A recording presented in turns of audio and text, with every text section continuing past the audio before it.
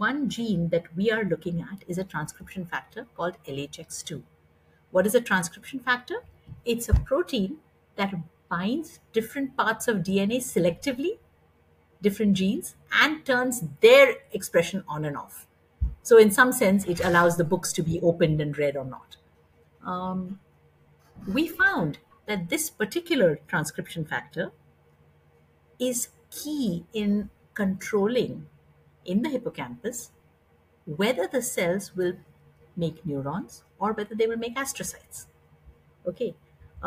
In other parts of the brain, this transcription factor is key in controlling the arbors of the neuron. So a neuron is like a cell with input wires and an output wire. Now, the shape of this input wire, it's like an arbor of a tree. It's going to control how the neuron functions because it's going to control the reach of the neuron, how it integrates information. So, knock out this transcription factor, the arbor changes.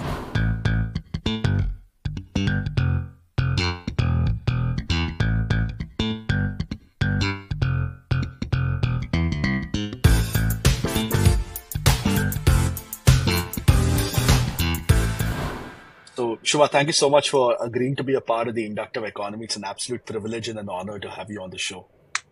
Thank you so very much. Pleasure to be here. Really kind of you to invite me. Thank you so much, Shubha. So, let's start with your early life and career. So, what was the most important moment, the defining moment, or that moment of influence that really nudged you, or nudged that spark to pursue neuroscience? Could you share a specific experience to kick things off? When did I think of neuroscience? Okay, I can tell you when I thought of neuroscience, and I can tell you when the idea of a developing system, how the brain is formed, constructed. There were two kind of episodes I remember. Sure. The neuroscience one, I didn't know it was called neuroscience at the time, but I remember waking up from a vivid all-color dream. Lots of things happened. I remembered colors of things. I remembered sequences, conversations, everything. And I was chatting with my friends and I realized people don't necessarily dream like that. Everybody's dreams are different. And I think looking back, I mean, I didn't know it was neuroscience then, I was a schoolgirl. But looking back, I think that may have been the trigger of my wondering how do people's brains produce this? Each of us owns our dreams. We, know them so well or not. Maybe some people have deep, dreamless sleeps, but how the brain produces. So that's neuroscience. And development, I think my love for development came out of an argument. I Okay. remember being in sixth standard.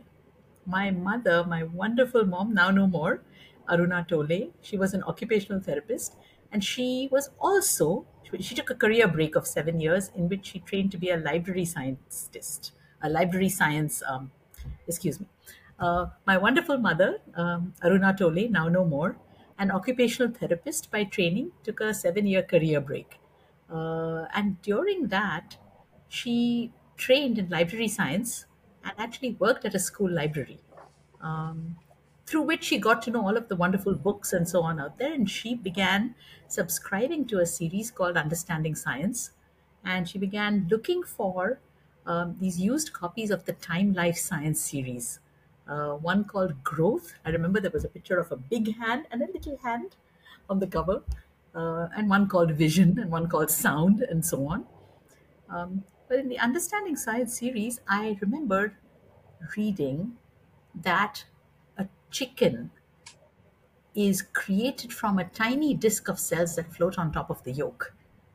And that blew my mind because everybody thought that the yellow yolk becomes a yellow chicken. And I remember having this argument in sixth standard with my friends where they were like, no, that the yolk is what becomes a chicken. And I said, no, but I just read that the yolk is just food for the chicken. The fact that it's yellow is just, it's yellow. But this disk of cells, and there was no way I could explain it properly, nor could I convince them. But that is development. So I would think that my love for development started there. And in my career, I've combined the two. I study the development of the brain. So neurodevelopment is the name. Absolutely. And it's great that you even brought up your late mother. because I remember reading in a Nature article about, you wrote it very evocatively, and it inspired me to ask you this question that, your mother wanted you to be a doctor growing up. And, when you look back today, you are an incredibly accomplished scientist. You yourself are a mother, and just your thoughts on how much of our own parents' hopes and dreams we carry forward. What are your thoughts on that? Um, I think our parents make a deep impact on us, and that is the way. It's their job to actually raise us. So we carry forward our parents' thoughts and ideas in perhaps not necessarily obvious ways, some more obvious than others. I mean, if your parents insist on you becoming a doctor or an engineer and don't give you a choice and raise you to follow their dreams, then that's what you're going to do. um, my parents taught me to think for myself and really take responsibility for myself. So the doctor part was simply my mother herself wanted to become a doctor. Financial constraints prevented her. She couldn't get the funding at that time, and there was no other way.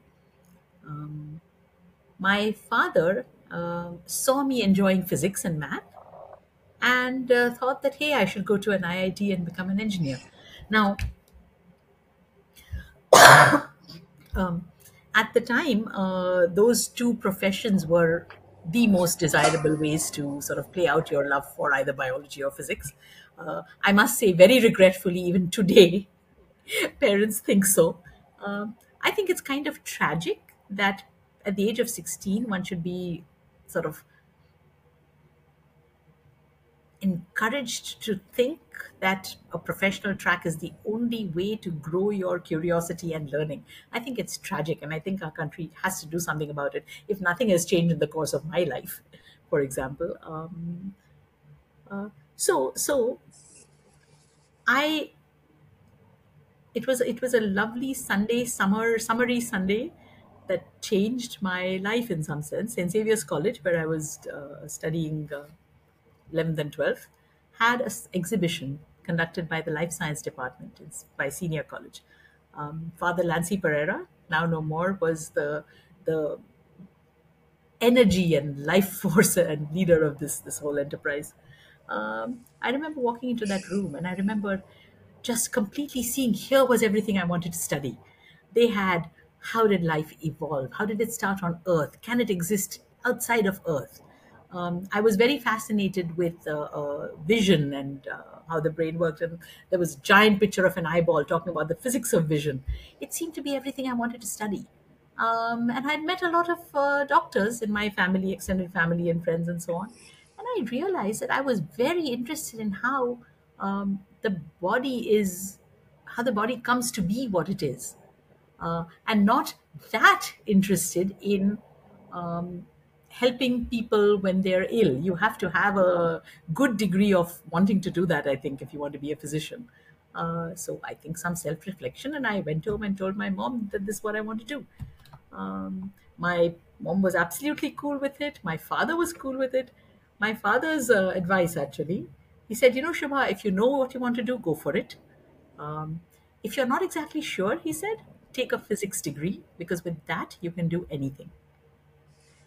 And you know what? He was right. Today, I see my physics colleagues doing so many different things. The training of physics allows them a certain set of mental tools which they can then apply to anything.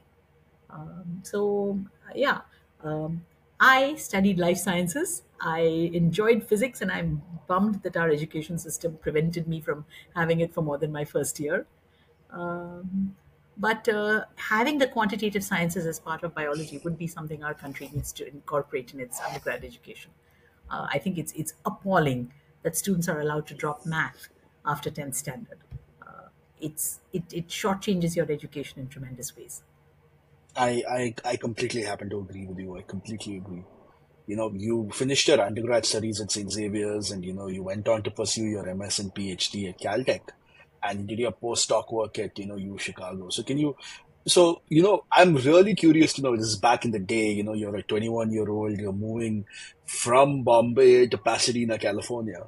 right? So can 1988. you 1988, which is Before the even more. internet, before Yeah, smartphones and WhatsApp, I used to yeah, yeah, physically yeah. write letters, a physically written letter every week. My lord.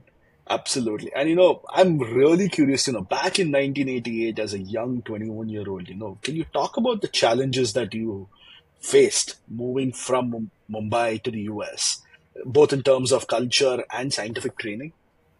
Okay, well, first, this whole back in 1988, you know what? The 80s were the happening decade, okay? I mean, I don't know what you're supposed to do. But I think any decade in which you sort of come into adulthood, you live through your You teens. think it's the greatest? Yeah, you Yeah, think that that's the happening decade. So it was for us. The 80s was totally happening. Um, and I don't remember feeling. I remember. Okay, I remember feeling cautious about whether I could do research. I knew I could get good grades, but the sense of knowing what you don't know. I knew that there was this new territory that excited me. I wanted to learn, but I didn't know if I would be good at it. So I went in with some trepidation, um, but there was also a sort of inner confidence that I will be able to figure it out. right, That inner confidence sustained me through some really low moments, because my confidence did get chipped away. It was very difficult to jump into a type of learning that I had not been exposed to before, that I actually thrived in. I enjoyed the kind of coursework that made you think, the assignments that were cooked up by senior students who were the TAs. I thoroughly enjoyed it. I just wasn't used to it. I remember a good friend, my batchmate, Kathy Liu. I remember telling her how I was struggling with this Bi 150 was the introduction to neuroscience class, and I remember we were both struggling. And I remember telling her, this I don't know how I'm going to manage to juggle this and my experiments and everything. And she said, Shubha, it's supposed to be hard. We have taken on one of the most difficult study courses known. It's supposed to be hard. It's not supposed to be easy. That sort of calmed me, that everything I was going through was okay. So I tell students this right now, that a PhD takes 5 years. Why does it take 5 years? Because you're doing something that's really hard, and a lot of it is training your mind in ways that it has not been trained before. Actually doing experiments, doing things that don't work. It is hard, and that's why it takes a while to get it all together. So academically, that was the struggle. In terms of being a graduate student and working in a lab, I think one amazing thing about the lab culture in the United States, or I guess one thing about professional culture anywhere, which our students in India don't experience, is what professionalism actually means. It So I learned to separate the personal from the professional. We don't do this in India. We don't do this even in our PhD labs. We bring into bear our personal issues into our professional engagements. If something goes wrong, some experiment goes wrong, or somebody drops something, breaks something, our cultural response is, I didn't mean to do it. The first thing we say is, I didn't mean to do it. The first thing we want is a sort of absolution that I'm not a bad person. I didn't mean to do it. Rather than saying, I screwed up, I'm really sorry. This separation of my action from who I am, this I learned in graduate school. And this was actually a challenge because interacting with people in a professional space is not something any of us are trained to do. And it's in fact key, I think, to a successful work experience, that you don't have to, it allows you the freedom to work together with and professionally engage and benefit from people who you may not be personal friends with. If you mix the two, then you're only ever going to ask people for help, whom you like, whom you're comfortable with, whom you so right. I think in our culture we limit ourselves to people who make us feel comfortable and who we like, as opposed to professionally what is the best thing for this project. And it doesn't matter whether you like me and I like you. That's not relevant here. I think this is something that was completely new to me, and this is, I think, something I really owe my training in the US for. Absolutely. And it's very important that you mentioned that you have to have an understanding of, regardless of how you personally feel about someone, it's very important to separate that, because you may not like somebody personally, but if they are professionally absolutely extraordinarily competent at what they do, you have to keep the personal feelings aside and figure out a way to work with them. Or and it's the same for them as well. They may not like certain things about you, and but when they know that you are damn good at what you do, they have to keep their feelings aside and figure out a way to solve a problem as well. And I think that's a great point, that you don't understand.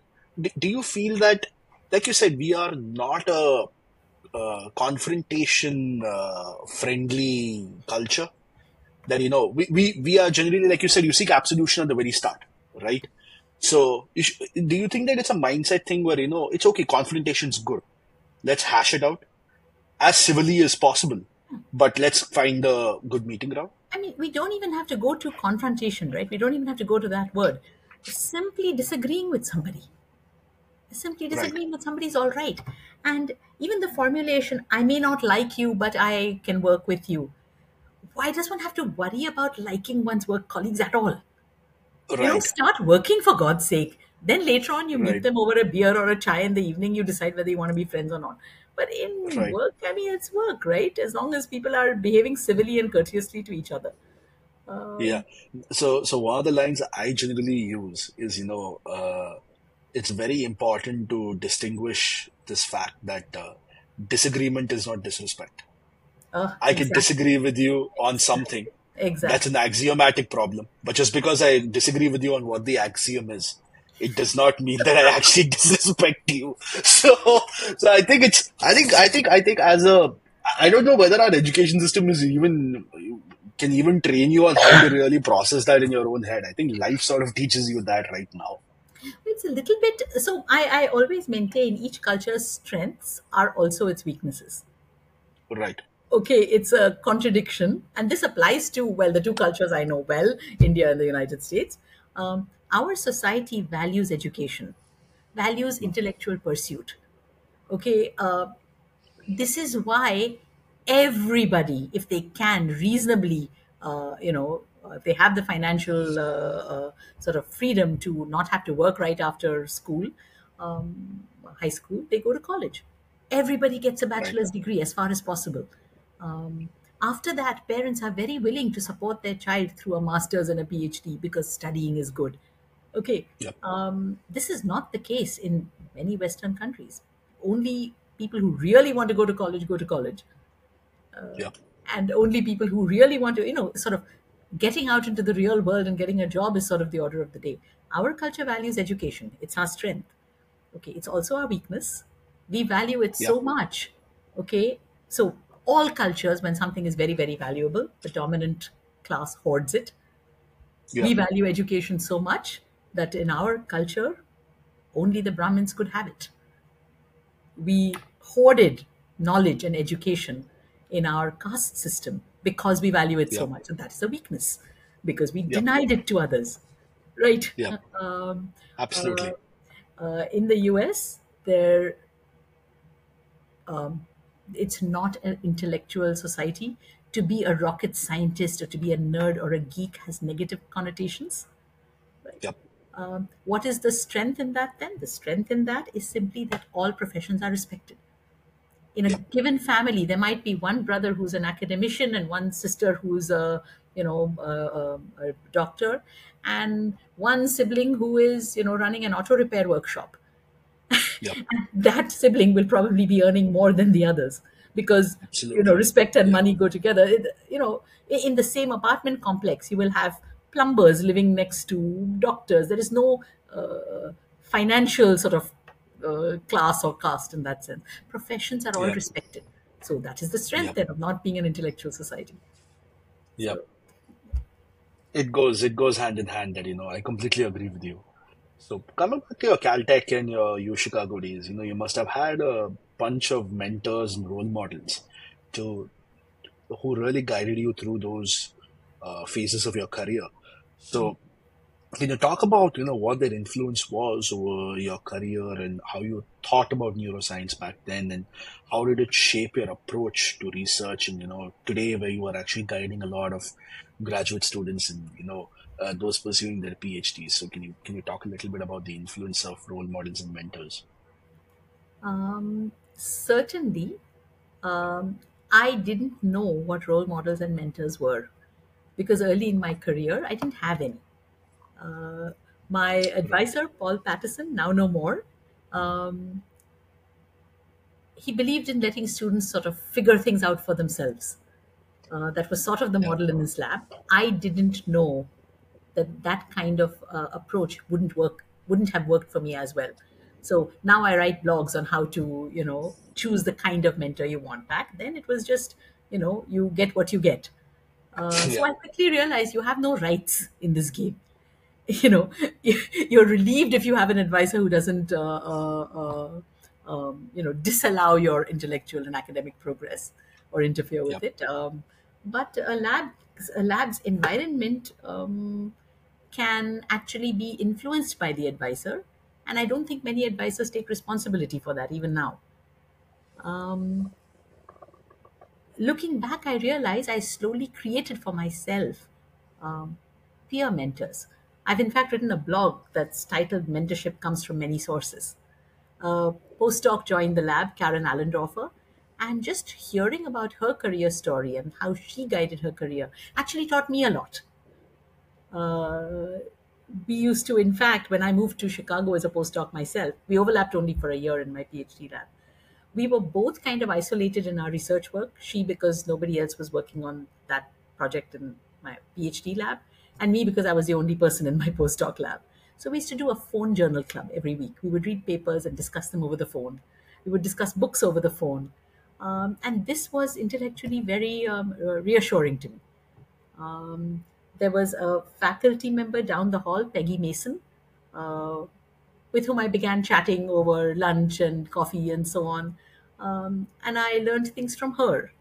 Um, Over time, I realized that you can learn from anybody. So, in fact, they don't have to be older than you or more senior than you to be your mentor. They don't even have to be your peers. You can Yep. learn from how students approach things, and I have seriously, if you open your mind to that, your students can be your mentors. Um, I have in my lab in TIFR, we are on first name terms. Uh, Yep. in my lab, I tell people that if you can't even call me by my first name, how are you going to tell me you disagree with me? Yeah, this goes back to something we were saying, right? This Yeah. disagreement Yeah. versus disrespect.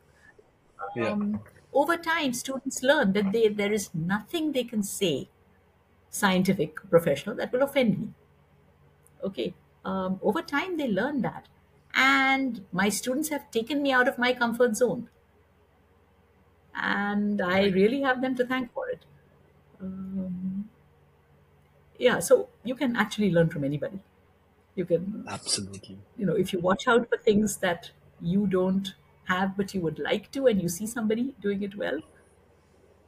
I mean, there's this young master's student who bounced into my lab saying, I want to learn research, but then I want to start my own biotech company. And I was like, good Yep. God, this young person knows what she wants to do. I wasn't like that. Right? So, Yep. So it comes in all sizes and fashions, and I think the open to have an absolutely, open mind to absolutely. it is the most important thing. I agree. So I think let's jump into brain development. So can you just give in simple terms, what's the focus of your research on mammalian brain development and why it's crucial? Okay. So the term brain development may sound, um, I don't know, like a self-help thing or something. Yeah, yeah, But yeah, yeah. yeah, but development simply means what happens when one cell becomes an entire organism. That process is called Right, development. It develops. Um, Now, brain development, neurodevelopment, is simply how the central nervous system or the brain is formed from a sheet of otherwise very simple cells.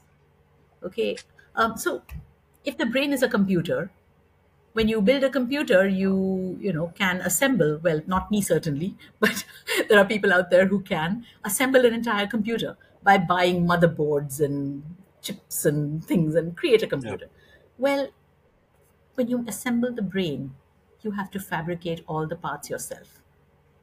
Mm.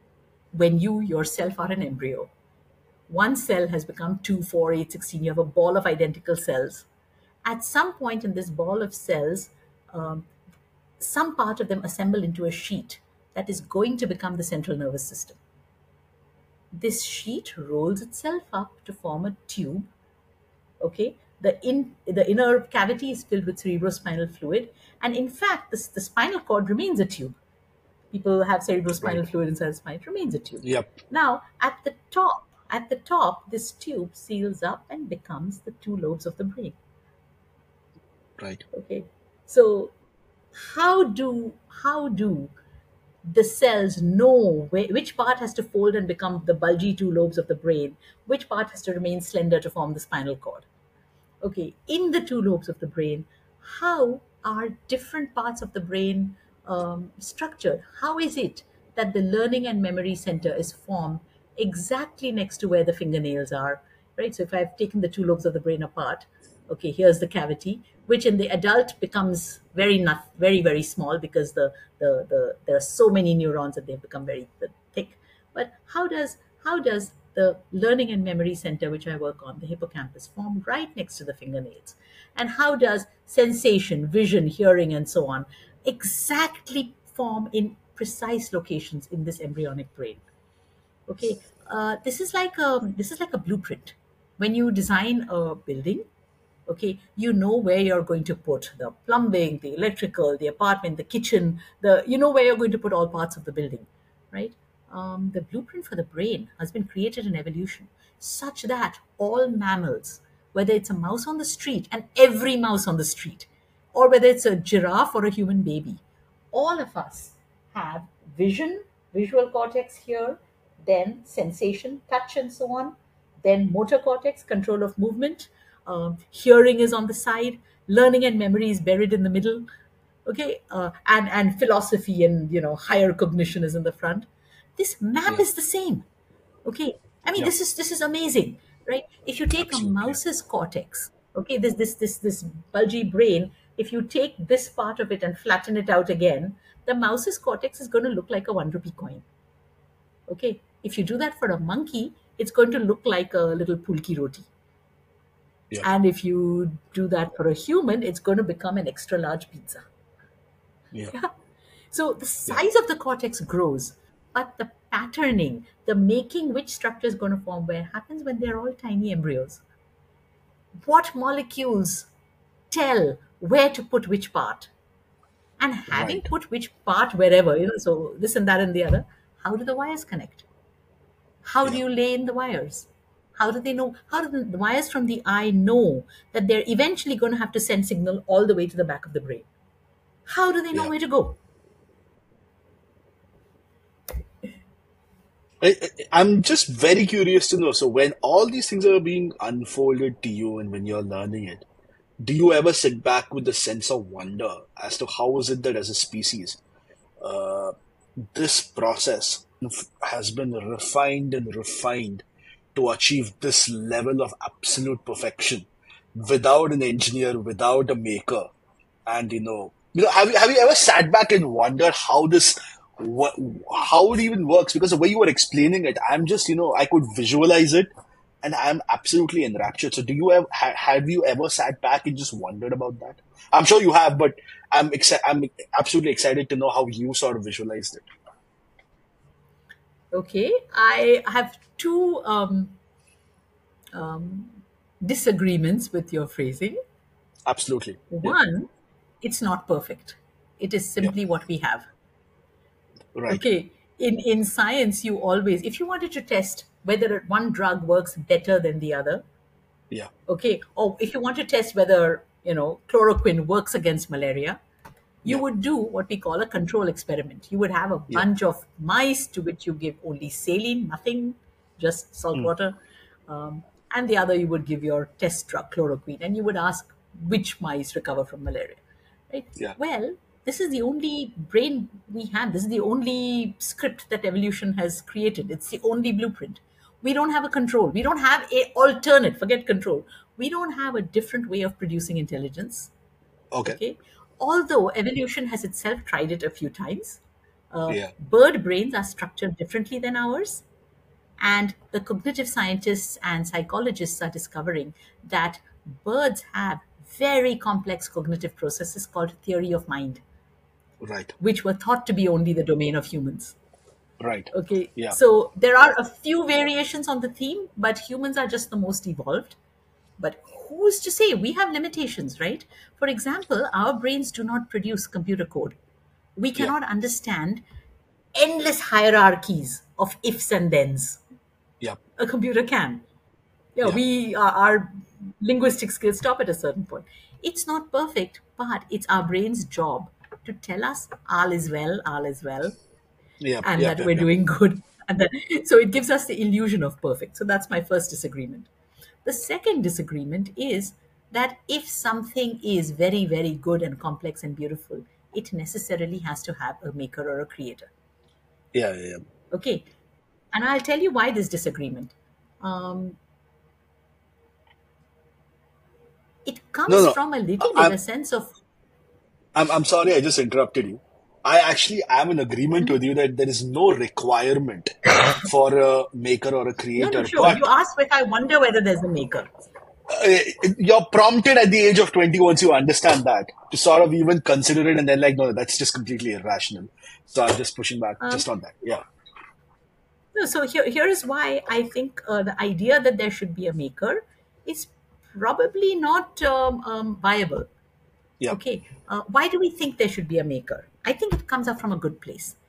It Yeah. comes out of humility. Okay, we humans can't possibly conceive how something so complex or beautiful could come. If you look at a flower, if you look at a brain, if you look at anything, you find uplifting and fascinating. Uh, you want to say, look, I'm little. There's no way people like me are going to have produced this. There must be a higher being. It comes Yeah. from there, right?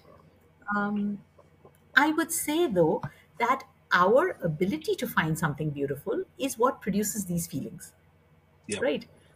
Take perhaps the most beautiful, pristine thing in the universe. Okay, the most beautiful, pristine thing which existed whether humans existed or not, mathematics. Yeah. Okay, it is seriously the most elegant, clear, beautiful, whatever, all of the best possible words. Mathematics would exist if humans were not there to admire it or try and Absolutely. understand it or develop Absolutely. it. Okay, maths didn't need a maker. So why would our puny human brains need a maker? Right. Absolutely. I agree. In fact, there's that famous story of Feynman and his colleague who were discussing about the flower, right? And the moment I think the idea of a maker comes in, he says that only subtracts from the beauty, and he says that more knowledge, the addition of why the color is the way it is, makes things more beautiful. So it's in the pleasure of finding things out, and I mean, I that's an completely aesthetic. agree. See, music, right? I mean, that we find music beautiful doesn't make the music more beautiful. It's just Yeah. that we find it beautiful. Yeah, and ultimately, even music is physics, right? It's basically just No, no, physics and no, no, no, math. no, no, no, no. No, no, no, no, no. The music, okay. Sound Interesting. in Okay. combinations is physics and maths. Yeah. Our perception of it, our aesthetic perception of it, is neuroscience. Right. Right. Then where does taste come from? A Why do taste we? for sounds. So there are some commonalities, right? There is research into why we find harmonies attractive. Why do we find Right. some sounds harmonize with each other and some are dissonant? Right. Okay, Right. that's a percept, right? Yep. That's at the perceptual level, and Yeah. then endless human creativity and uh, making the unexpected within the rules of the expected. Those things Yeah. make creative compositions attractive. Right. Right. And But I'd like I to think circle it's. back to this idea that, Please go ahead. sorry, Yeah. Yeah, absolutely. Go ahead. Go ahead. No, I'm so sorry. Please go ahead. so just circling back to the idea that the brain is actually not perfect. And your Feynman example of, the knowledge about the flower, does it make it more? Well, let me. Biology is actually quite a messy system. It's not clean. Right. It's not elegant. Our genome is broken. All the genes that we have are not all contiguous. The coding sequences are broken up by non-coding sequences. There are genes that are broken up into 100 little bits. And then evolution has come up with a machinery that when the DNA is transcribed into RNA, those bits are spliced like movie film being spliced to make Yep. a single contiguous coding sequence. And in undergrad, when they teach you RNA splicing, they will say this has benefits because if your gene has 10 parts, 1 to 10, you could create a new protein by using only the odd numbered ones or the even numbered ones or not using some bits. Yeah, you can create diversity. But I would say all these are post facto benefits that have evolved from a system Yep. which essentially got broken by things getting inserted and evolution couldn't remove them. You can't Yep. clean up you can't throw anything out unless it prevents propagation of the species. What you can do is keep adding patches and hacks on top of it. Yeah. So we are Yeah. one hacked up, patched up genome Yeah. that is Uh, somehow, the more biology you study, the more terrified you become. yeah. Okay. So it's not perfect. It's not pristine. Okay. Absolutely. Absolutely. No, And I'm. no intelligent maker would ever design it this Yeah. way. Yeah. There is no Yeah. No. intelligent design. No. It's a one Yeah. royal No mess. blind watchmaker. No blind watchmaker. That's the. That's the idea. I'm. Yep. It's super interesting that you're actually saying it. So I'm going to circle back to a comment that you made, and I'm super interested that every time when you ask, when you think about a brain, the default analogy to a certain extent is imagine a computer, right? So if I were to put you in a spot, if you don't mind, are there any non-computer metaphors that you can run to actually identify what the brain actually is, to use it as an example? Yeah, yeah. Um, Take any motor circuit. Hmm. When a neuron in the premotor cortex fires, it will send the signal to the neuron in the motor cortex, which will send the Yep. signal to the spinal cord, which will send the signal to the muscles. If you ever did reflex arc and 10th standard, the picture Yep. of the spinal cord, the neuron going to the muscle, or Yep. and then the a candle Yeah. flame Yeah. is Yep. telling the neuron, oh, it's hot, and then your leg jerks. Yeah. Okay, so all of that is a motor circuit. Yep. This is not that different from any mechanical thing that, when some button is pushed, something else moves down the road. Right. I don't know, Right. a motor or a steam engine, whatever, a car motor. It's so all motor circuits are basically, yeah, there are wires, but it's electrical engineering and then mechanical engineering. Right. Right. See, Right. this is the interesting Um, thing. You went post facto on that, right? Like, for example, these processes already existed, right? We then apply the framework of assuming that it is mechanical engineering or it is electrical engineering on yeah, top. yeah, I think yeah. the process, like you said, it doesn't This care whether maps there's to it. mechanical engineering. Yeah. Oh, Yeah. fair, Yeah. sure, Yeah. fair enough. No, you asked me to say, is there anything that's not a computer, Yeah. right? No, So as you can see, then I'm super now the thrilled. computer part comes in. The computer part comes in deciding where you want to run. Do you wish Right. to run to catch the ball? Do you wish to run away from the ball? You know, do you want to say, hang this game, I'm going to go home? The computer part Right. comes in there. The Yeah. decision. Yeah. Seeing the ball is okay, camera, perception, whatnot. Yeah. Yep. Yep.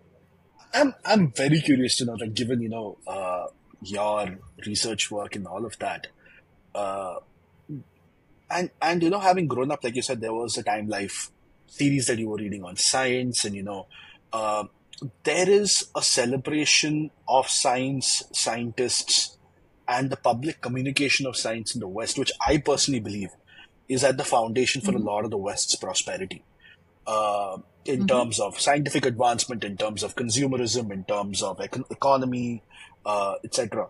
So, given your position, how can we make science more?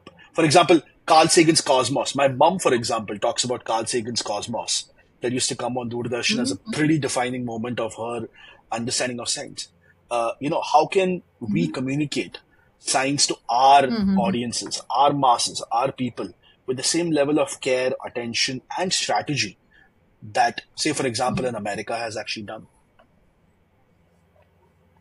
Um, I think we're doing a lot of science communication already, though it is sort of one off based on the passions of individual scientists.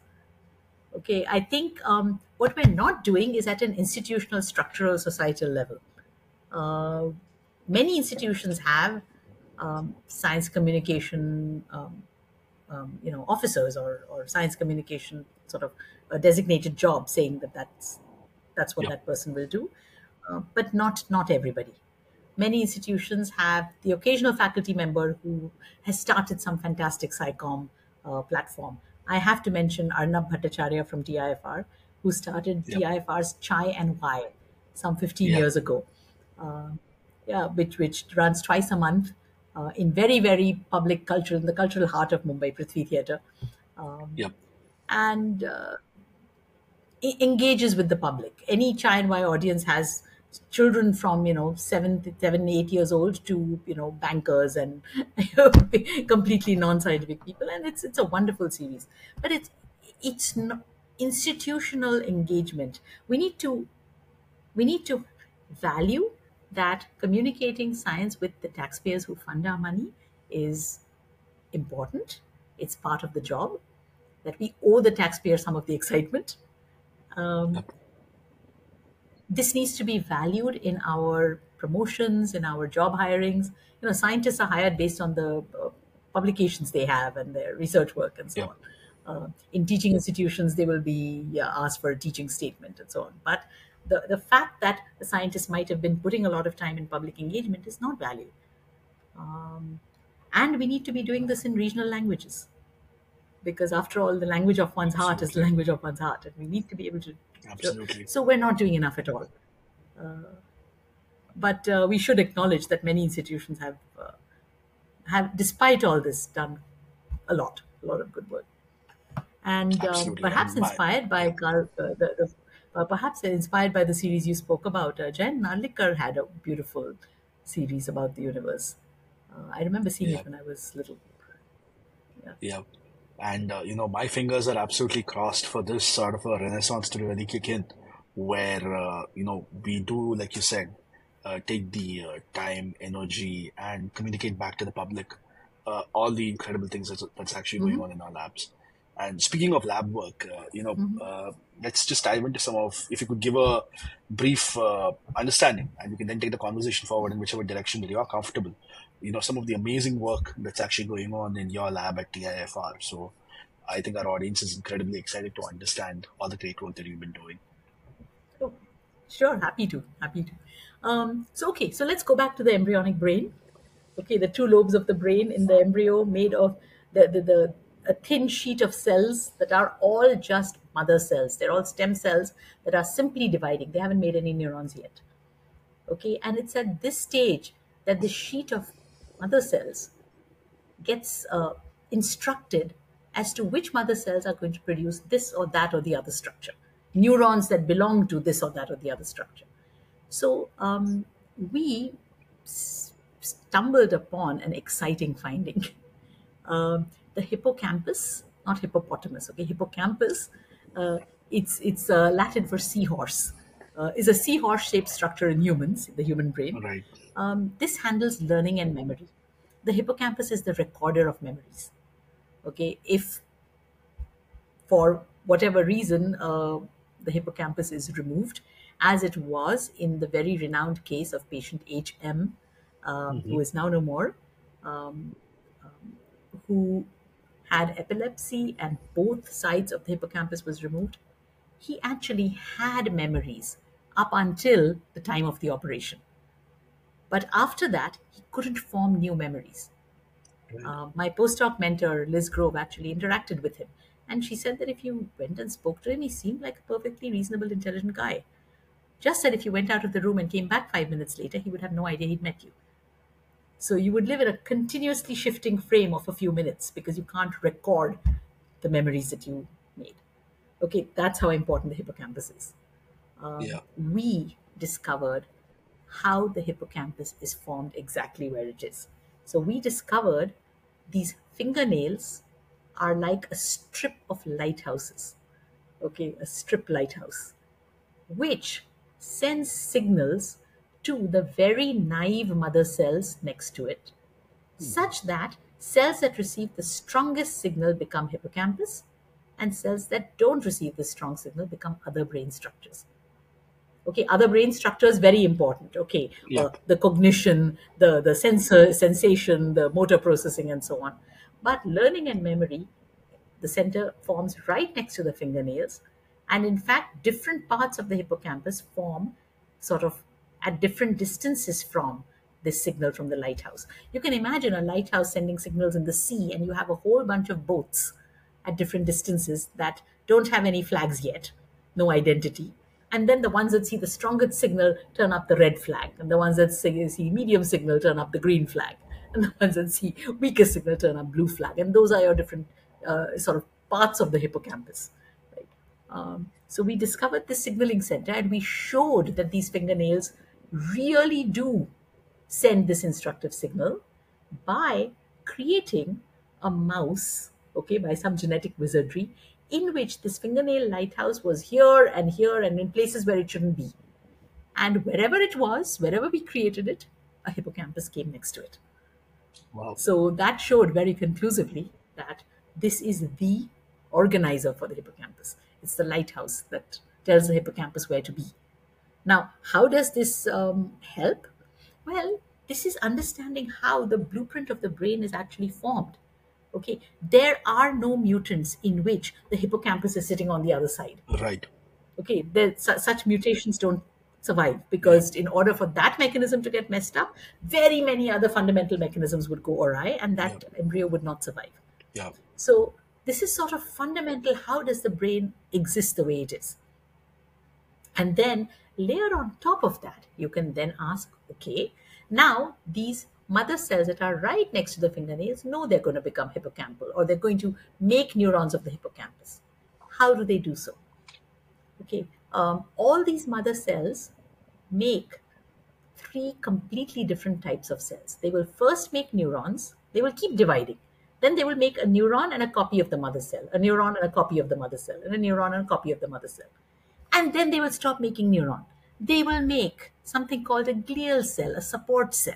Yep. Okay, its technical name is the astrocyte, like looks Yep. like a star. Yep. These cells support neurons and so on. And then after they're done making astrocytes, they will make a cell that is also a glial cell that produces myelin, the lipid that Yep. wraps around the nerve fibers to insulate them. Yep. The It's sheath. literally, you can't have wires without insulation, Yep. otherwise the signal would dissipate. So all of this, so remember I said that you have to make all your parts when you make the computer, biological computer. Yep. So here are this mother cell. At different times in this mother cell's life, it's dividing and producing a copy of itself and a neuron, a copy of itself and an astrocyte, a copy of itself, and now a myelinating oligodendrocyte. It's produced. So this mother cell is it the same mother cell through time? What changes in the DNA of this mother cell? Now, all our cells have the same DNA. Okay, our skin cell, Dolly the sheep, was made from a skin cell. Yep. Right? The DNA is the same. So it's like the library of books is the same in every cell in our body.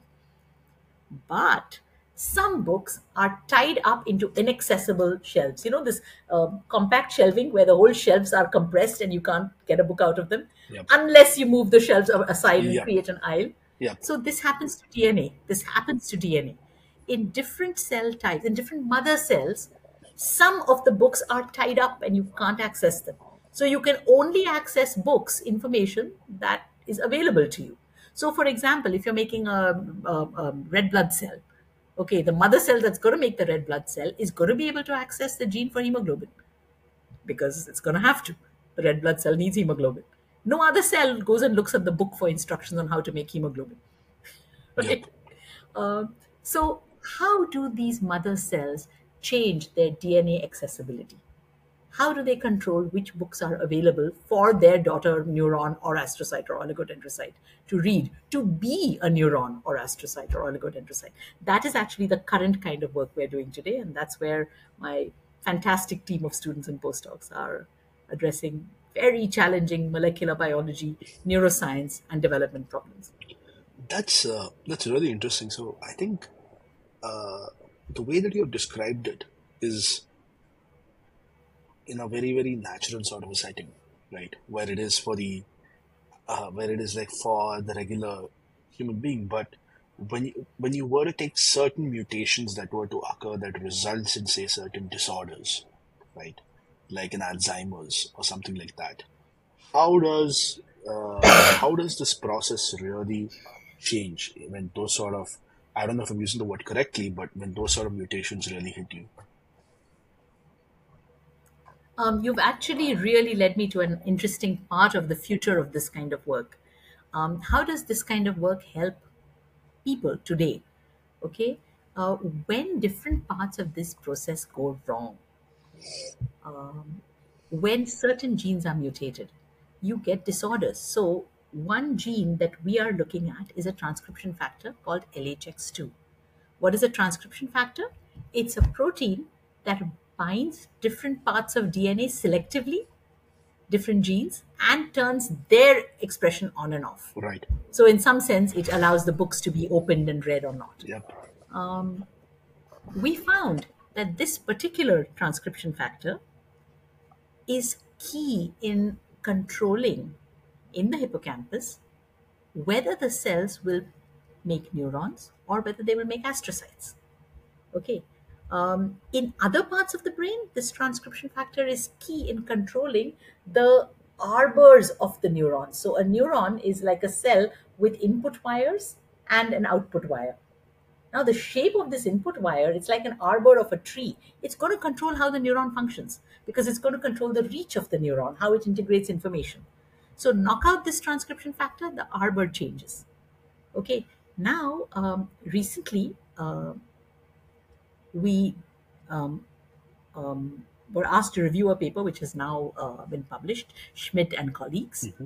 in which they identified 16 human patients with mutations in this transcription factor. Right.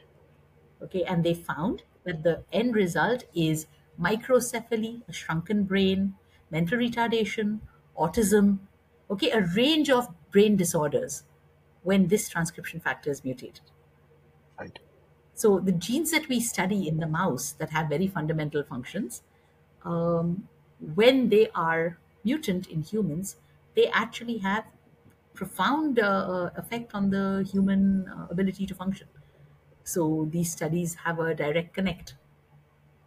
And I'm super interested in understanding that, let's say that you take it one step further, which is, let's say that we have an understanding of how these things. So let me sort of just come back one step, and I'm sort of trying to process it myself, which is there is an understanding phase and then there is a translational phase, right? Where you're able to sort of understand, you're able to model, you're able to replicate, and then it sort of goes into publishing, it's peer reviewed or something. And once it's established that this is the method, this is the process, to I know it's imperfect, but this is our closest approximation of what happens, right? How do you move into the translational phase of really supporting people who and have the who are who have sort of got these unfortunate sort of situations that they have to deal with? I hope I'm being sensitive in my language. So Yeah. it's no, usually it's difficult for one lab to do everything. Right. Okay, uh, it's the process has to be broken up, so we collaborate. Right. We are right now in discussion with a team of physicians in Slovenia who have identified humans that carry a mutation of a different gene we're interested in, beta catenin. Right. Okay, so they have access to MRI of these patients. So we collaborate, and they don't. They're not expert in the biology of this molecule and what it does. So we make the mutation in the mouse and we study it. We collaborate with people who look at human patients, and that's how you achieve end-to-end sort of studies. Yeah. Not all studies have to have this, right? You can publish a study with fundamental science, or you can publish a study with the clinical findings, and then over time somebody ties it together. Right. Right. And we're not even talking about drug discovery and Yeah, pharma and so on. That's sort of an add-on at the very end of the sequence. yeah, So and it's a very vast spectrum, I and there are contributions to be made at every stage. absolutely, absolutely, and I'm also super curious to know that how do you keep there's almost like a macro and a micro, right? Like you said that the macro is that, maybe this is the vision, maybe this is not the vision. But it's like, okay, we understand that there are these certain challenges that are there. If we actually have the right close approximate model as to how this works, it can move into something potentially life changing for a lot of people who suffer from these things. And then at the micro level, it's like you said, you're doing that one part of that collaboration with another university, like you said, in Slovenia, another lab in Slovenia. So how do you actually balance the macro and the micro of how you're actually trying to create this kind of impact? Um, each project has a life of its own. So you start a project by asking a very precise question. You set up experiments, you discuss with the student or postdoc who's doing it whether they would like to follow this. So in my lab, I give new students a starter project, but it's very clear that I will work very hard to basically allow them to design the project to look at what they are interested in. Right, It has to excite them enough that they wake up thinking, oh, what am I going to do today? So I work very hard to try and tailor the project to what the person actually wants to do. It's their time, it's their life that they're investing in this. And you have to have a precise hypothesis, you have to have experiments controls, that you look at the data. And then you ask which direction you can take this in. Is it going to be one that sends you to look through a whole genetic pathway? It's not enough to just look at one gene. What does it regulate? What does it control? What is the downstream cause? Is there something within a cell that is not working properly? Is there something that's within the arbor that's not working properly? You let the data inform how it goes. You don't plan it ahead. right, right. And then if you find something so for example, one of our mutants doesn't make very much cerebrospinal fluid. And we found that shocking that this mouse is alive. Yeah, Okay. So, and then we found there are humans walking around with these mutations. So they have cerebrospinal fluid. So probably the mutation in humans is not fully penetrant. But this study, led by two of my former students, Arpan Paricha and Varun Suresh. This study actually shows that these mutations that humans carry could be affecting the quality of the cerebrospinal fluid in the brain, which had not been thought of before. In our mouse, we have an extreme case where there is zero CSF, but surely in the mutant humans, there'll be something wrong with the CSF, even though it's there. And maybe that could be the reason for some of the problems that these patients manifest. So that's how the idea comes that, hey, this connection can be made, which wasn't made before. right, right. I'm super curious to know that, given your vantage point of being a very seasoned researcher, somebody who's working with a lot of young people, working on active research in these parts of the human brain. I'm very curious to know that, how has your extensive research shaped your understanding of human behavior and, how we make decisions every day? I'm very curious to know from your vantage point. Well, okay, I don't work on behavior. I work on how the brain is constructed, Yeah, and behavior is a consequence. It's a right. natural Yeah, consequence, yeah, right? But naturally, we are motivated and inspired by brain function. We study the circuitry that produces function. yeah, Um, well, it makes learning neuroscience makes you realize not to take yourself too seriously. You realize how the brain is doing the best it can with at the one you know on the one hand there's information overload. There are so many images, sounds, everything coming in everywhere we go. Okay, the retina is it's got a refresh rate. yeah, Okay, yeah, the reason yeah the reason movie films work is they take advantage of the retina's refresh rate. They show you images, still images, so fast that the retina thinks that the eye thinks that there's a motion, like a yeah, flip book, right? So we are when we go to a movie, we are voluntarily lending ourselves to saying, "Come on, treat me to a visual illusion, and I will believe that there are people moving on the screen." absolutely. Yeah, Okay, So on the one hand, there is too much information and the retina is doing the best it can. Now, even there, while the retina is picking up the entire image, when that information is transmitted to the visual cortex, it is very selectively transmitted. Only the center of vision, the fovea, where the photoreceptors are very dense, only those parts have high resolution. So we create a good, rich picture of the world by foveating over it. Okay. If we are just looking straight, we really only see what our fovea covers, and the rest of it is kind of vague. But the brain's job is to tell you that you think you've seen the whole world. Okay. The brain gives you this illusion that all is well, you've seen everything. When what you've done is quickly foveated over different parts of the field of view and patched it together. There are these videos where people are doing something on a table and you're really focused on that.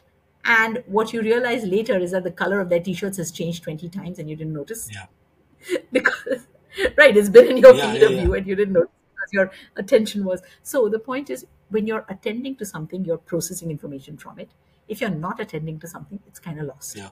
Okay, there is no Jedi recall technique in Zen where you have a database of everything you've ever seen and you can go Yeah. into a trance and it doesn't Yeah. happen. So these poor brain circuits overloaded with information are taking things that you have attended to. Okay, if there's a crowded party and you're focusing on one conversation, you're hearing that, and you're not hearing somebody next to you saying fire, fire, fire, or this vada pav is delicious, have it. You've tuned it out Yep. because you're focusing on one conversation, right? So, and yet, the brain cannot let you feel that you have no idea what's going on. Right. It's the brain's job to tell you that you're on top of everything. Okay, it makes you realize you're kind of not, right? Yeah. Yeah. It makes you realize, this whole eyewitness testimony. You remember only what you want to remember. You remember only things that have emotion attached to them. You don't, I remember very clearly you said this. Well, you know, Always little. Yeah. yeah, I mean, I say this in class. The next time we are like heavily invested in something, but this is this. Your brain did the best it can. It's not perfect by any stretch. Slightly lighten up. Yep. So, as a neuroscientist, it's taught me not to take anything humans do, including myself, that seriously because we're all struggling along, managing with a computer that's trying to tell us we're on top of things. I'm super curious. I think we spoke about real people. Let's take a fictional person. So I'm sure you must have read Sherlock Holmes growing up. So there's the memory palace that Sherlock uses to recall very key bits of information and details. So when you look at something like a fictional, like I'm super curious. So for example, when I see science fiction movies and they're like really cool interfaces, my mind sort of goes in, or very cool products or something like that, my mind naturally goes into sort of understanding, okay, how might they have built that? If I were to build this, how might I have built this? So when you were reading Sherlock's recall, now, like for example, putting you in the spot right now, were you ever curious to think about how he sort of had that kind of recall where you know that it's not perfect, but his recall is somehow perfect?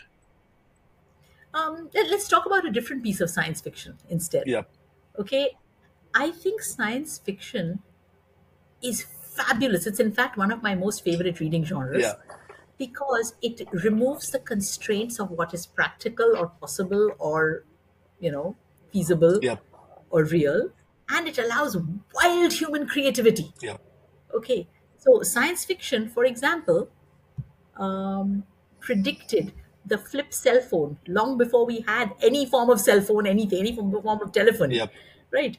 The Star Trek yeah, communicators were exactly yeah, yeah, yeah, yeah, maybe our cell phones were modeled on those yeah. Star Trek communicators. Science fiction, 20 years old Bruce Willis film, The Surrogates. Hmm. Okay, based on a little bit of neuroscience research, but it presaged bionic arms and things that are so so I think sci-fi is the way human creativity sort of lays out things that are possible, and then science and technology comes along and makes some of them possible. Yeah. It's really cool that you said that because I remember reading a collection of essays from the writer Neil Gaiman, and he has this incredible collection of essays called "The View from the Cheap Seats." So he spoke about this. experience he had of going to China. And he was, I think, with a member from the government, and he asked them, how is it that China has managed to achieve so much of science and technology proficiency in such a short period of time? And apparently, the CCP executive who was working with Gaiman basically went back and said that because we attacked the problem at its root, we went and we captured the arts. So they were doing so much of public communication of science that it basically created two, three generations of people who wanted to be doctors and engineers. Wow. Wow. So Okay. that story has Fabulous. consistently stayed with me. So when you said about sci-fi, Fabulous. it really took me Yeah. back there. So Yeah. I sort of, mean, so going back to your Sherlock Holmes thing, whether or not a memory palace is possible and so on, and whether somebody's better at remembering, I mean, there are techniques to improve your memory and yeah, so on. But I think the whole purpose of I think that whole series, I think that whole series gave us that despite our inadequate imperfections, logical reasoning is possible. yeah, And here is how you can, it gave us that. absolutely, absolutely. I just want to move to the next section of our discussion, and I'm super, super excited, which is, given that you are running the Tole Lab out of TIFR right now, I'm very curious to know that, how do you assess the current state of neuroscience research in India? What are the strengths and what are the weaknesses that you actually see in this right now? Okay, so thank you. This is something close to my heart. Um, I think Indian neuroscience is fledgling, growing, but not at the rate it could and should because we don't teach it at undergrad level. Hmm. Neuroscience is not, if you don't include something in undergrad, generations of students come out thinking, oh, it's a specialized subject. So, for example, India is very good at teaching biochemistry and genetics, Yep. which is why Indians who want to go to grad school typically go to biochemistry. Undergrad is a place where students' minds seem to be very open, and whatever is thrown at them, they'll, okay, it's fine, I have to learn it. By the time they come to grad school, there is a little bit of, oh, but that's not my line. I'm uncomfortable with it. I don't know. So a lot of my initial grad lectures are, in fact, about saying neuroscience is basically cell biology of neurons or biochemistry of neurons. It just happens to be one cell in the body, right? And just because you weren't introduced to it as an undergrad doesn't mean now it is some new thing. It's not more difficult, it is not more complex, it is just a field that you weren't introduced to. So if we include neuroscience as at the undergrad level, we would be doing the field a great favor, we'd be doing the students a great favor. um, at the research level though, um, Indian science has a lot of challenges, not specifically neuroscience but broadly Indian science. um, there is funding, but the way it comes, okay, you write a project proposal, a grant, you get approved, but then the first year money will come, the second year and third year will not come on time. The funding cycle is erratic, there is no funding cycle. This applies not only to grants, but it applies to student salaries. So TIFR students are protected. They are paid by funds from the Department of Atomic Energy, fellowship funds, which come on time. So thank goodness TIFR students have never had to wait for their funding. But most students who are funded by other JRF and SRF fellowships, they have to wait for months. And then they get arrears, and we assuage ourselves that, oh, but they're getting the money. But they might get the money 8 months later, but what do they eat for those 8 months? Yeah. And forget what they eat. I mean, that's important, but think about what you're doing to their minds. You're treating them like they don't matter, that nobody really cares about them. And those are the people who are going to carry forward the torch of Indian science. You've told them at the young stage that it doesn't matter to pay you on time. We don't really think that, yeah, you're important enough to take up this cause. I mean, how a culture treats its youngest people is really a measure of that culture. And I think we're doing badly. So, students don't get paid on time broadly, grants don't come on time. How do we expect to be competitive with people in the rest of the world whose grants do come on time? Okay, then let's get to the content of the actual grant. It is reasonably easy to get money to buy equipment. Okay, when I say easy, yeah, you have to write a scientific proposal and so on. But the powers that be like to see an equipment with a label on it. Okay, this facility was built. Fine, you've bought this Mercedes. But what about the trained staff to operate it? There, Indian science is terribly shortchanged because we cannot pay people enough to be really, advanced, skilled, high end operators who manage the whole facility. Okay.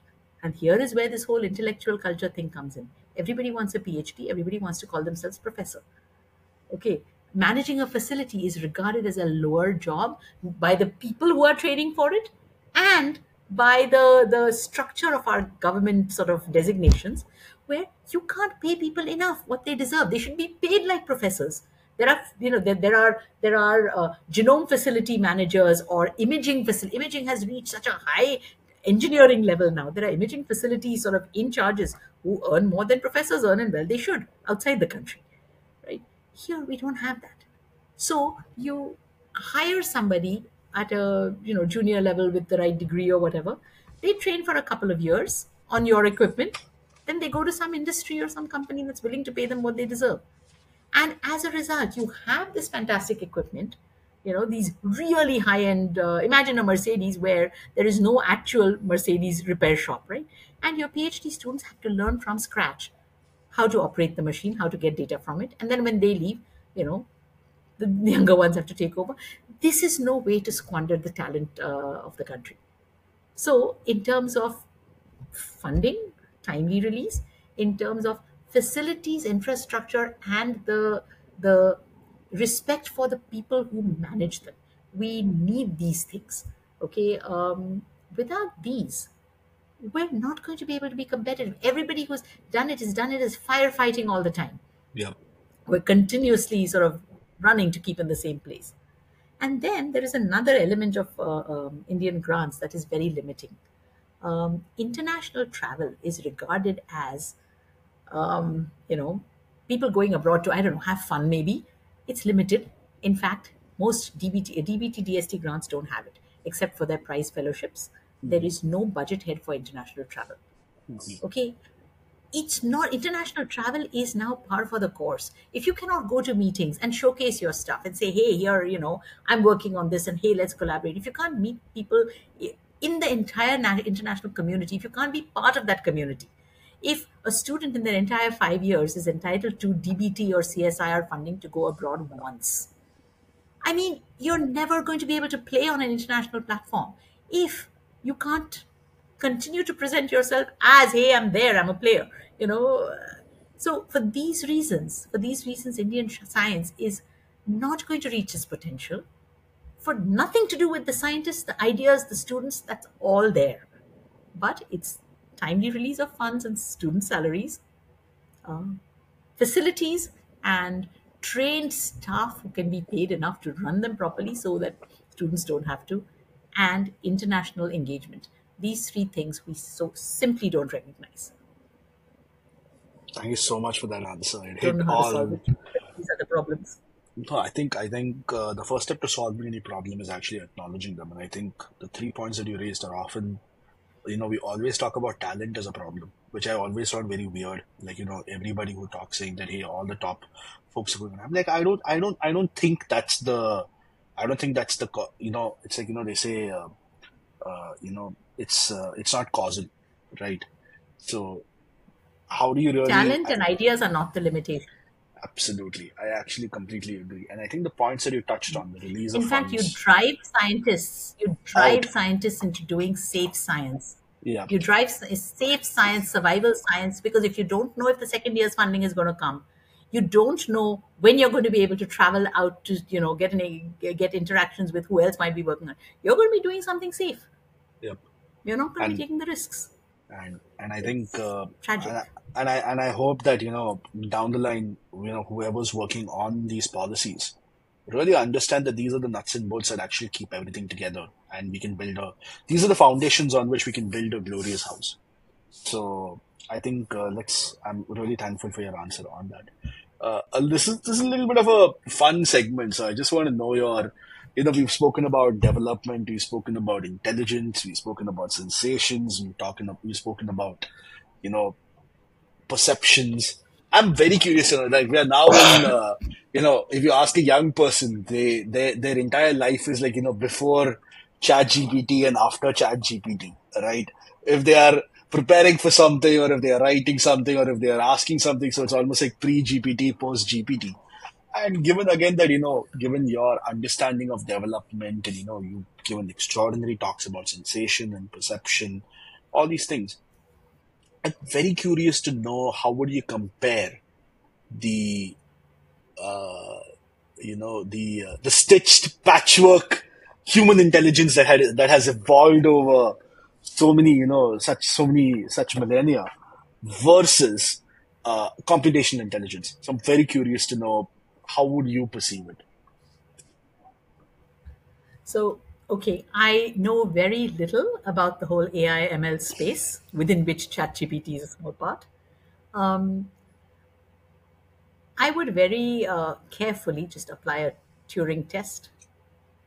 If you can't tell the difference, then right, if answers coming out of a box are produced by ChatGPT or a human, and you can't tell the difference, then how do you label something as intelligent versus not, or artificial, or whatever, right? That's actually super I interesting You have because, to be able to. yeah, sorry, go ahead. I'm so sorry. Yeah, go ahead. No, no, go ahead. No, that's actually super curious because I think one of the reasons why GPT has really captured people's minds and freaked people out at the same time is because if you ask a question and you prompt it correctly, the answers are almost like at that quality of uh, a rational agent really putting in those questions. And there are many ways that you can actually play with the Turing test. So for example, if I even incorrectly phrase certain questions, willfully, right? To understand if the agent has sort of understood the actual question I'm trying to pose, deciphered the errors in my message, responded with the fact that I have asked the question incorrectly, and then answered the question I intended to ask correctly. That's the part of the Turing test where it gets slightly freaky whether you have actually sort of nailed the response or not. But let me take it in another direction if it is okay. Do you believe that there is a construct that is actually called do you believe that the mind is a real thing, or if it's a construct? Because this has bugged me for like 10 years, so I'm just asking you. I don't know. I don't have I don't have the words to sort of discriminate the different parts of that answer. Yeah. Okay, but I will. So okay, I will say a couple of things. Okay, I don't think we have to worry as much about LLMs, large language models, ChatGPT, and so on. Though I mean, okay, some of the answers right now sound hopelessly drippy Yep. Yep. and sort of random word salad. It'll get better. It'll get better. I think the logical end point of all of this, and where we should really worry, is that nobody has any idea of the circuitry for morality, for being a good person, for doing the right thing. Okay, why did evolution, when it created our kind of intelligence, or the bird kind of intelligence, or whatever, did evolution select for a set of circuitries that have an inbuilt morality, do the right thing kind of function in them? And if so, then we are in big danger, because the AIs coming out there would not have had those constraints. Okay. This has been brought out very nicely in this film, Ex Machina. Yep. Yep. Wonderful film. Yeah. So, yeah. So, when we meet another human being, yeah, there are cultural differences, and we will go on about how, some culture is very particular about being exact in terms of whatever timing or legally. Some culture is very, very, whatever, focused on being very careful and polite and so on. Some cultures, we focus on the differences. Yep. But broadly, we have an assumption when we interact with another human being that this person is a decent, normal human being, that this person has morality, that they will help us if we ask for help, that they have no reason to guide us the wrong way if I say which is the direction to this hotel or that hotel. We approach human beings with this. Okay, now there are bad human beings who don't have these traits. Okay, but we expect the normal condition to be one that has a moral compass. And one can only assume this moral compass has been selected for by evolution.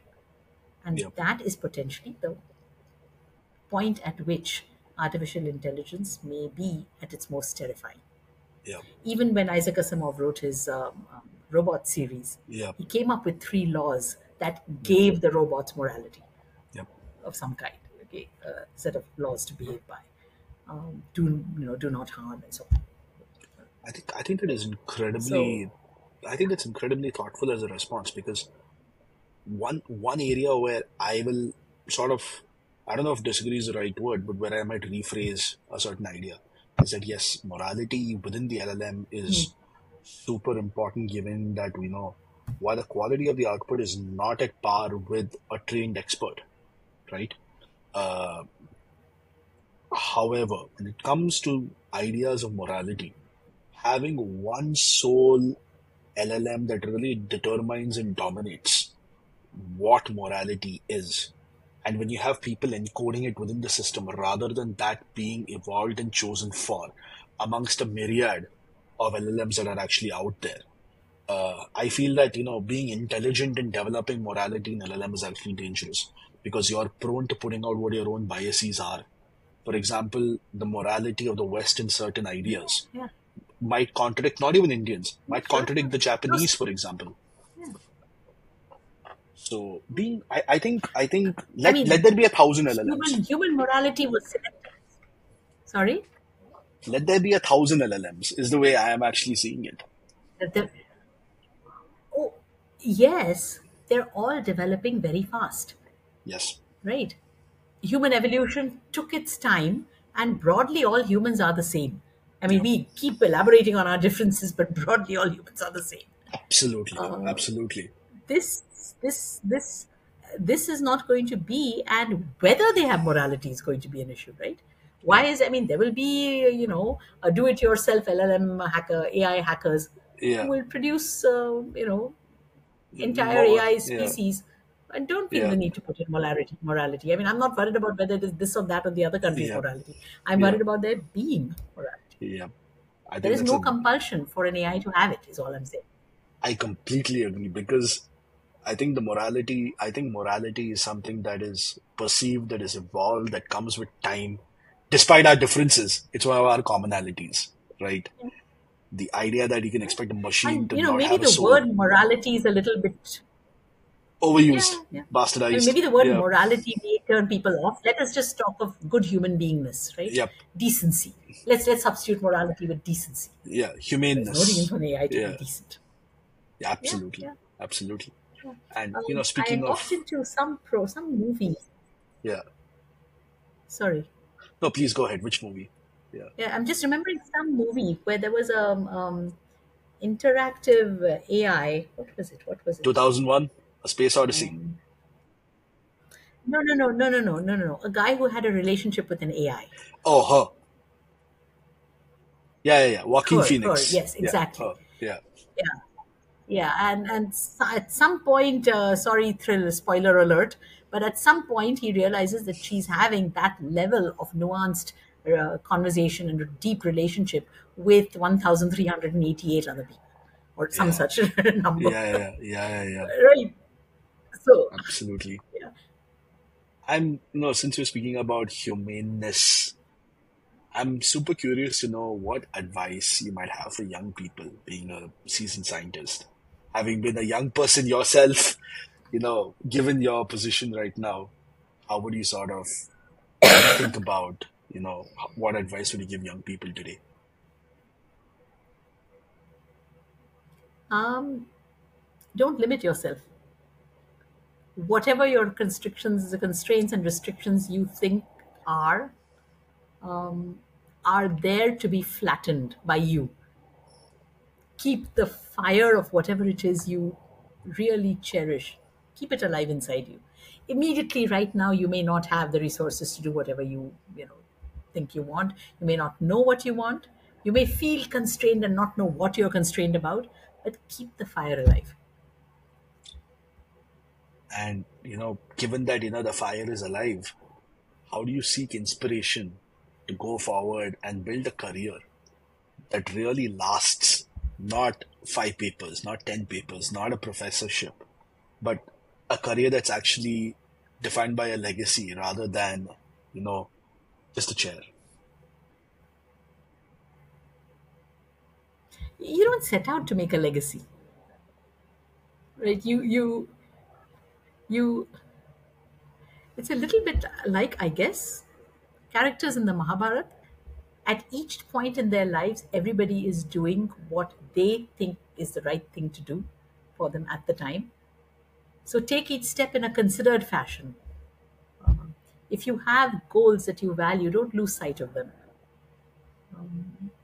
and legacy will build. So, And then, and when you develop gray hair, somebody will interview you and ask you questions about how you plan your legacy. And you'll say, "Oh, you didn't touch me." lovely, oh, lovely. And, before we jump into the last section, I have one last question. And this is something which I believe is very, very close to your heart, which is encouraging young women into STEM. I'm being extremely specific, young women in STEM. You know, uh, what advice would you give young women to pursue a career in neuroscience or other scientific fields? May I focus on the young women part? What advice I would give to young women, period? Absolutely, please. Yeah, it's okay if they don't want to do STEM. It's okay if they want to do, I don't know. I mean, history. My son, my older son Abhay, is a history major in Ashoka Hmm. and passionate about Kathak dance. Has been learning for 17 years and performed his first solo Rangmanch Pravesh. So Lovely. it's my advice is have the courage to have a dream. I think young women are asked not to have dreams. I've actually, there's a YouTube video in which I've spoken on this for 15-20 minutes Yep. on how young girls are asked to compromise their dreams. Because in some unspecified future stage in your life, you will be married into a family which will have those constraints on what it is you want can do. So better not have a dream. Then that way you can. A friend of mine said this very, very, very heartbreakingly, and I don't think she realized at the time, but it broke my heart. She said, "I have the absence of a dream, and in there I will fill whatever dreams I know I can surely have." Sheesh. This broke my heart. But this is actually, she articulated what girls are implicitly brought up to do, not make plans.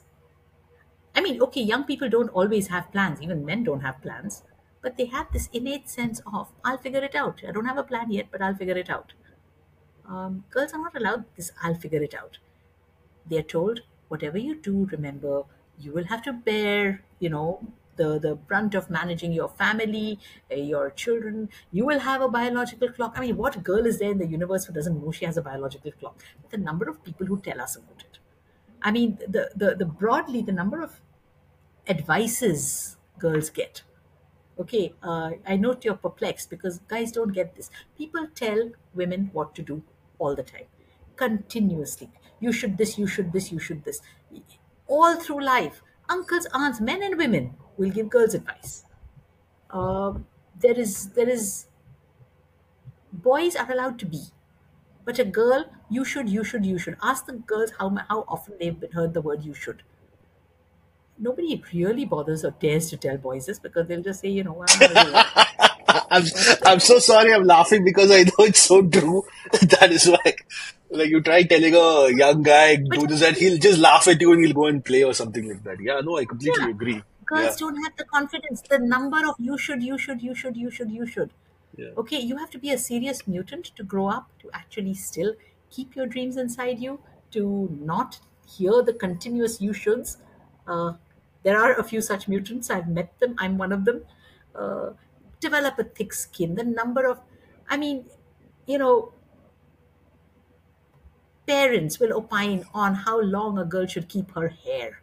Yep. Okay, society opines on whether you should, oh, how long your skirt should be, how long where. I mean, you know, a girl can't just sit around on a, city sort of bus station and just look at people. Yep. Guys do it all the time. Girls can't just sit and look. Oh my God, we're the ones that get looked at, Yep. right? So there is this continuous imposition on girls right from a young stage. And my advice to girls is, this is not good for you. Yep. Be as immune to it as possible. Yep. Keep your own thing inside you. You can't change the world, but you can change how you deal with it. Yep. And have a dream. Have the confidence to say, I'll figure it out, because you will. And if there is a partner in your life, you want somebody who won't place constraints on you. You don't want to be married into a family where they have opinions on what you should do. And yeah, you have a biological clock, but you know it. You don't need anybody to tell you. After a certain age, it becomes hard. I mean, come on. Everybody knows what their biology is telling them, right? You don't need people to tell you this. So filter it all out. Do what you want. Have the courage to. I think that's a beautiful note to run into our rapid fire segment. So, Professor Tole, thank you so much for being a part of the inductive economy. And that's a beautiful message. I think not just to young women, but to young people and old people, parents, and everyone, because it's encompassing in its scope. And let's hope that we become more open-minded, more considerate, and more understanding in how we nurture and shape young people's hopes and dreams going forward. So now we are in the rapid fire section. So my first question, it's all you on the spot. Let's go. There are no hampers. I can't promise anything big. So my first question to you is, what is one piece of advice you'd give your younger self?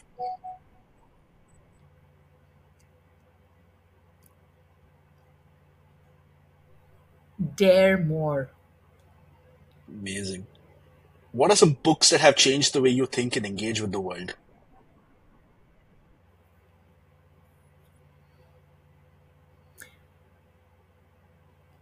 Two books I read in school. One was Mr. God, This is Anna. Okay. The author was pseudonym Finn, Fynn. Life insights from the mouth of a 4-year-old girl. And they Okay. just resonated with me. Everybody should be that free. It seemed to define freedom in a child. Right. Right. She had thoughts on everything, and beautiful thoughts. And the other, along the same lines, Jonathan Livingston Seagull by Richard Bach. Again, a seagull epitomizing Freedom. following, his own dreams. Yep. Yeah, separate from the flock, Yep. wanting a life more than diving for bits of food. Yep. Beautiful. Beautiful. What's your go-to method for overcoming procrastination or writer's block? Huh? Procrastination. I don't have a solution. Just bite the bullet and do it. At the end of the day, you have to do it, and you'll spend the same amount of time doing it now or 10 hours of procrastination later. So you might as well save yourself the angst and do it now. Extremely, extremely, extremely practical. If you had to condense your life philosophy into one sentence, what would it be? Um, to make my time count. Beautiful. That's a beautiful, beautiful idea. So, Shubha, my next question is, what's the most valuable piece of advice you've ever received, and who gave it to you? Okay, this is my mom. She never actually gave me this advice. She gave me a lot of advice, but not this. This is something I've extracted from just growing up as the daughter of Aruna Tole. She passed away 10 years ago. And in a couple of months, I'm going to bring out a book she wrote about occupational therapy that describes her own life and her contributions. Um, so I've been very much with her right now. And I think what I extracted from her example, just her lived example, is that one should never let one's job description limit what one does in life. Amazing. The job description is just a label. What you do can be so much more. I mean, you, Vignesh, are doing so much more than what your job description is.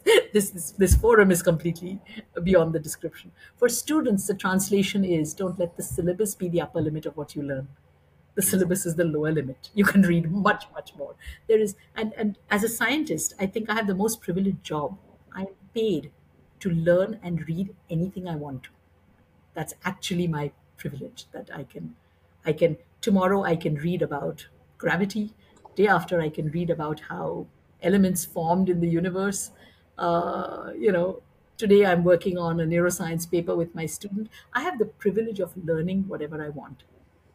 I mean, that's sort of, in some sense, I've chosen a profession that followed my mother's unstated but exemplar of not letting a job description limit what one does in life. So, Shubha, I think that's a lovely note to end our conversation. Thank you so much for taking the time and being here with me, being here with our Thank you very, very audience. much. And I hope you had a great time. I found this to be an absolutely insightful conversation, and I think it's going to stay with me for a very long time. Thank you. That's extremely kind of you to say, and it's been a unusual privilege, unusual opportunity to talk with you.